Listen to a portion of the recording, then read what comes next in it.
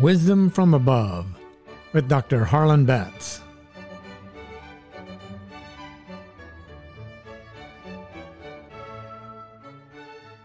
Hello there, my podcast friends. I hope you're doing well. It is my pleasure to welcome you to Wisdom from Above, where we go beyond the reasoning of man to the revelation of God. And we find this wisdom from above in the Bible. We're focusing on the last days in the 7th season of Wisdom from Above. Last week we looked at the reality of abortion. Today we're going to follow up with an episode on the sanctity of human life. But I want to pick up this week's podcast where we left off last week. I shared these 3 truths with those who have been involved in an abortion. First, God is a compassionate God. Let me remind you that God knows your background, your struggles, your makeup, your strengths, your weaknesses, your hurts, your heartaches, and your regrets. God knows your every tear. You may hide these struggles from others, but you can't hide them from God. Others may not seem to care how deeply you are hurting, but God cares, and He cares deeply. I love the passage that says, "Cast all your cares upon Him, because He cares for you." He is a tender and compassionate God. Secondly, He's a loving God. He loves you. He'll never stop loving you. You may break His heart, but you cannot stop His love. Thirdly, He's a forgiving God. You can confess any wrongdoing and you can be forgiven for what you have done. And you can be fully restored to a position of intimacy and fellowship with God. You may have been forced into an abortion, in which case the one who forced you is at fault and is in desperate need of forgiveness. You cannot undo what has been done, but you can be right with God. You can be forgiven. Your conscience can be cleared. Your heart can be healed. There will be some emotional or physical scars that linger, but they cannot separate you from the love of God.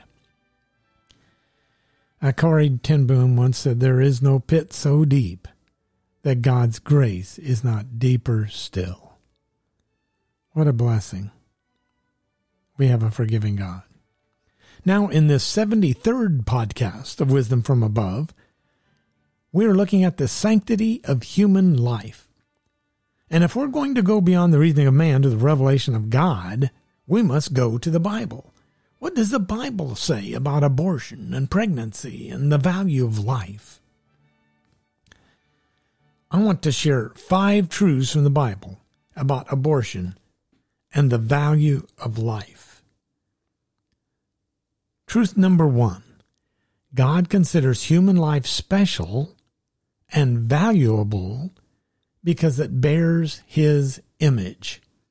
Listen to these 2 verses from Genesis chapter 1, verses 26 and 27.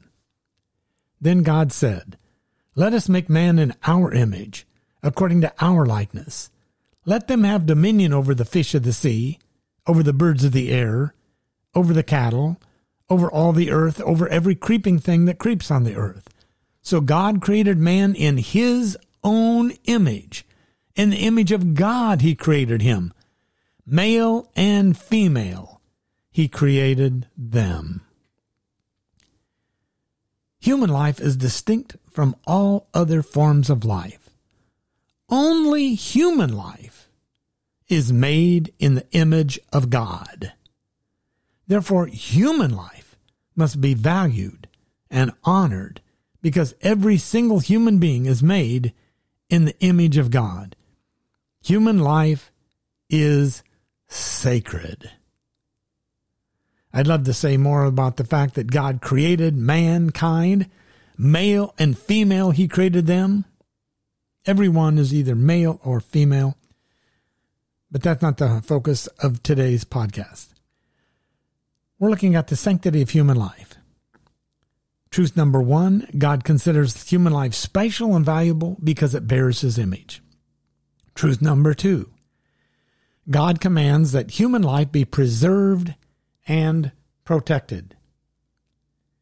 Exodus 20, verse 13 is very clear. You shall not murder. Genesis 9:6 is also clear. Whoever sheds man's blood, by man his blood shall be shed. For in the image of God he made man. Excuse me. The 6th of the 10 Commandments says, you shall not murder.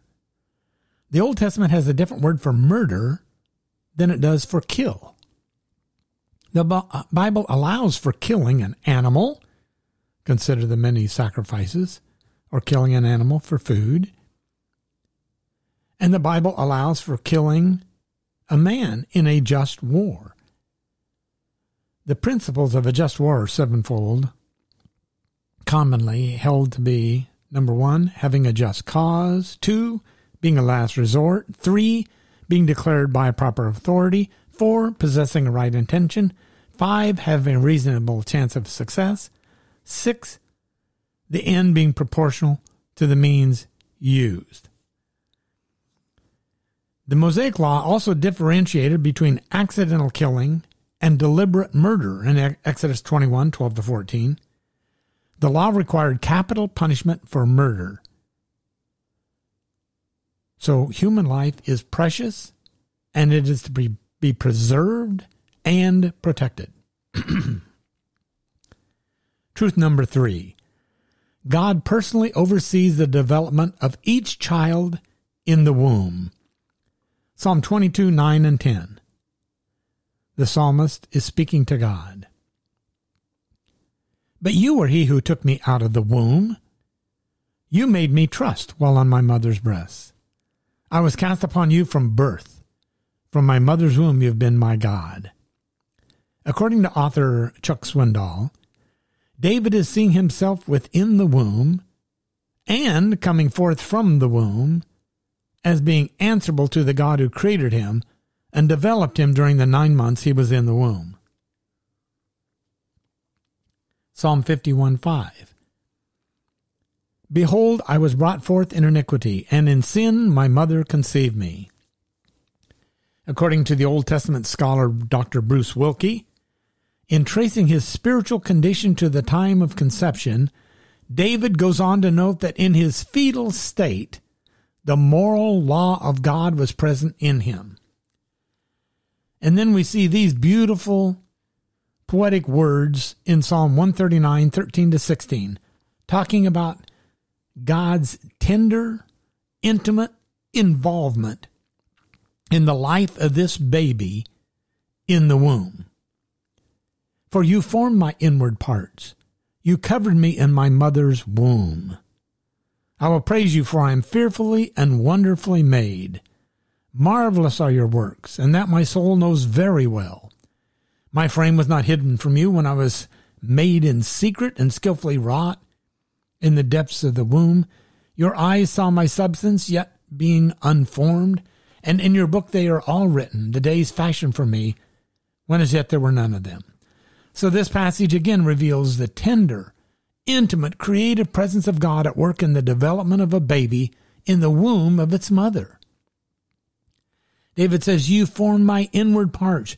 You knit me together in my mother's womb. Truth number 4. God's word indicates that life begins at conception. In Matthew chapter 1, verse 18, we read, Now the birth of Jesus Christ was as follows. After his mother Mary was betrothed to Joseph, before they came together, she was found with child of the Holy Spirit. Excuse me. You notice Mary is pregnant, and the scripture says she was found to be with child. It does not say she was with forming mass. It does not say she was with growing matter. It does not say she was found to be with fetal tissue. It says she was found to be with child. The Bible uses a term that clearly indicates that this is a baby in the womb, and this baby is a child a person, a human being made in the image of God. It is not just some tissue that is a part of the mother's body. Then in Luke 1, verses 41 to 44, we read, "And it happened, when Elizabeth heard the greeting of Mary, that the baby leaped in her womb, and Elizabeth was filled with the Holy Spirit. Then she spoke out with a loud voice and said, 'Blessed are you among women, and blessed is the fruit of your womb. But why is this granted to me, that the mother of my Lord should come to me? For indeed, as soon as the voice of your greeting sounded in my ears, the baby leaped in my womb for joy.'" So now we have the baby in Elizabeth is called a baby. And we have Mary being called the mother of her Lord, even though the baby was not yet born. The baby is called a baby, and it is still in the womb. The Bible uses the same term for baby while it is in the womb as it does for the baby when it has been born and is out of the womb. So we have here, in these two passages, references to pregnant women as mothers and to the unborn babies as a child or a baby, a person made in the image of God. And they're still in the womb of their mother. You see, life, according to the Bible, clearly begins at conception. Before a congressional hearing in April of 1981, the noted geneticist Dr. Jaime Gordon testified, quote, "It is an established fact that all life, including human life, begins at the moment of conception." End of quote. That was from Dr. Jaime Gordon, quoted by Dr. Norman Geisler in Wretched Refuse, an article published in Kindred Spirit, autumn of 1988. Now we come to truth number 5. God considers abortion a crime against the life of the unborn child. Exodus 21, verses 22 and 23, is very instructive. Let me read it to you. "If men fight and hurt a woman with child, so that she gives birth prematurely, yet no lasting harm follows, that is, she and the baby live, he shall be punished accordingly as the woman's husband imposes upon him, and he shall pay as the judge determines. But if lasting harm follows, either she or the baby dies, then you shall give life for life, eye for eye, tooth for tooth, hand for hand, foot for foot, burn for burn, wound for wound, and stripe for stripe."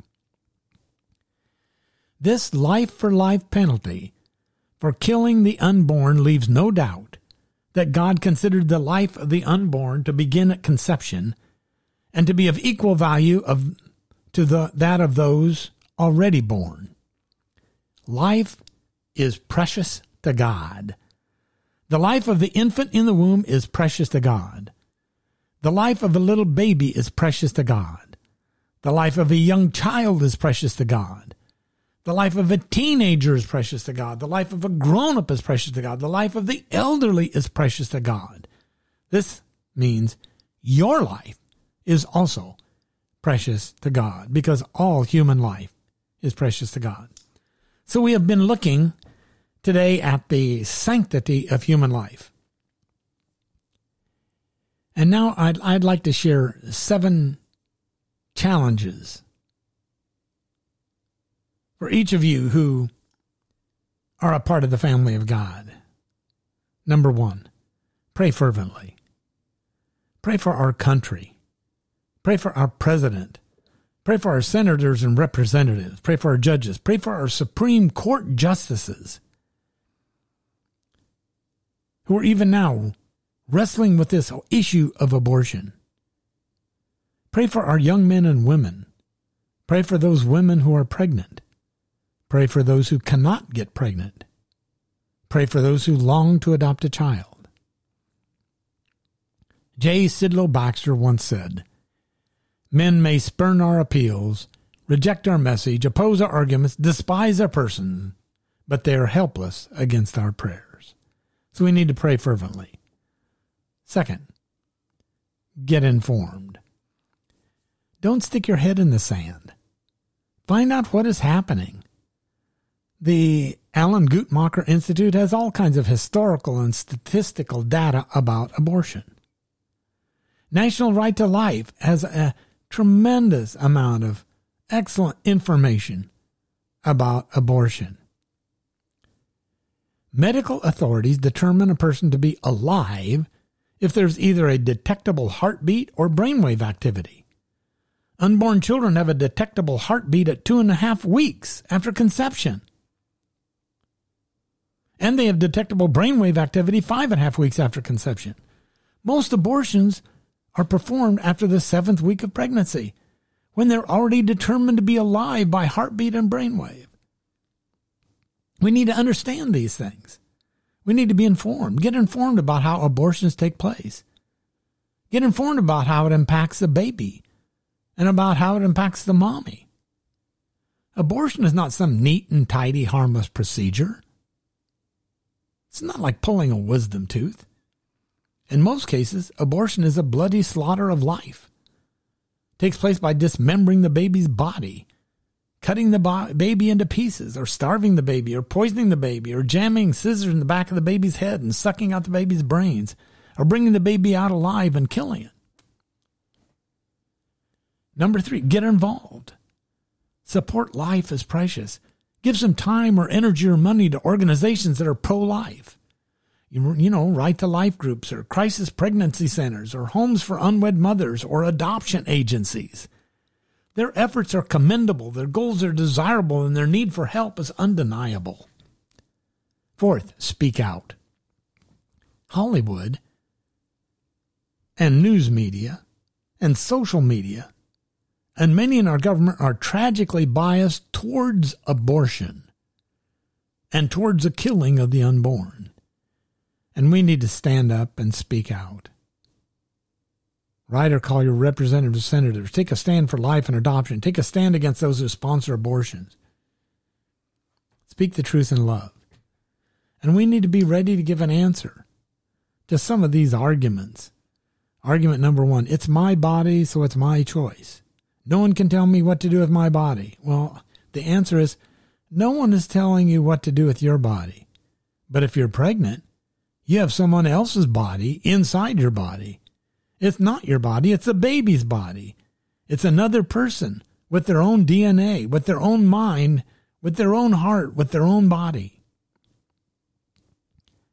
Argument number 2, it's a woman's right to have an abortion. The very simple answer is no one has a right to kill another person. Argument number 3, a fetus is just a blob of tissue, it's not human. And of course, as we saw earlier, the answer is it's not just a massive tissue. It's an infant in the womb. It is a tiny human being with blood pumping and brain working that the Bible calls a child and a baby. Argument number 4, a baby is better killed and aborted than born and abused. That is not better. First, abortion does not avoid abuse. Abortion itself is a form of abuse. In order to abort a baby, the baby must be killed. And that's done by burning the baby with salt or suffocating the baby with chemicals or tearing the baby's body apart or stabbing the baby in the back of the neck and sucking out his brain. Somehow the baby has to be killed. Second, adoption is the loving option. There are over 1 million adoptees waiting to adopt and love and nurture a baby. Challenge number 5, recognize the seriousness of this issue. The Bible says, woe to those who call evil good and good evil. And this is happening in these last days. This is happening in America today. It's happening in our media. It's happening in our government. A writer in the New York Times said women who abort deserve medals for bravery. The Colorado Senate issued a tribute to a Boulder abortion clinic abortionist for his years of personal sacrifice and courage. Can you believe that? They're calling evil good. Friends, the battle is for truth, and the battle is for lives. God's word is truth, and lives are precious. Human lives are made in the image of God. We need to be strong and courageous, and by God's grace, do what He'd have us to do. Challenge number 6, support pro-life candidates. God is not Democrat or Republican or Libertarian, but God is holy and just and true. Abortion isn't just a political issue. Abortion is a biblical issue. Abortion is a life issue. God declares human life to be precious and valuable. God declares human life to be made in His image. God declares that infant in the womb to be a baby and a child. God is pro-life, and we should be pro-life. Challenge number 7, promoting adoption. Promote adoption. Promoting adoption is a way of promoting life. Don't end an unwanted pregnancy with abortion. End it with life by either keeping the baby or giving the baby up for adoption. Adoption is the loving option. Unfortunately, our government has made it much easier to abort than to adopt. I understand there are over 1 million couples waiting to adopt. Many will wait years before a baby comes available. Some may never get a baby. My wife Sharon and I admire those unwed mothers who carry their baby full term and then through tears release their baby into the hands of a loving, godly couple for adoption. That, my friends, takes personal sacrifice and great courage. Those are the women who deserve a medal for bravery. Well, that's a wrap on episode 2 of season 7. Last days, the last days. In the last days, perilous times will come. Thank you for carving out the time to listen to Wisdom from Above. I hope you are finding these podcasts helpful. Please subscribe, leave a 5-star review, and share this podcast with others.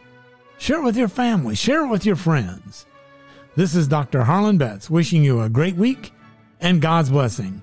And thank you again for joining me in this passionate quest for wisdom from above.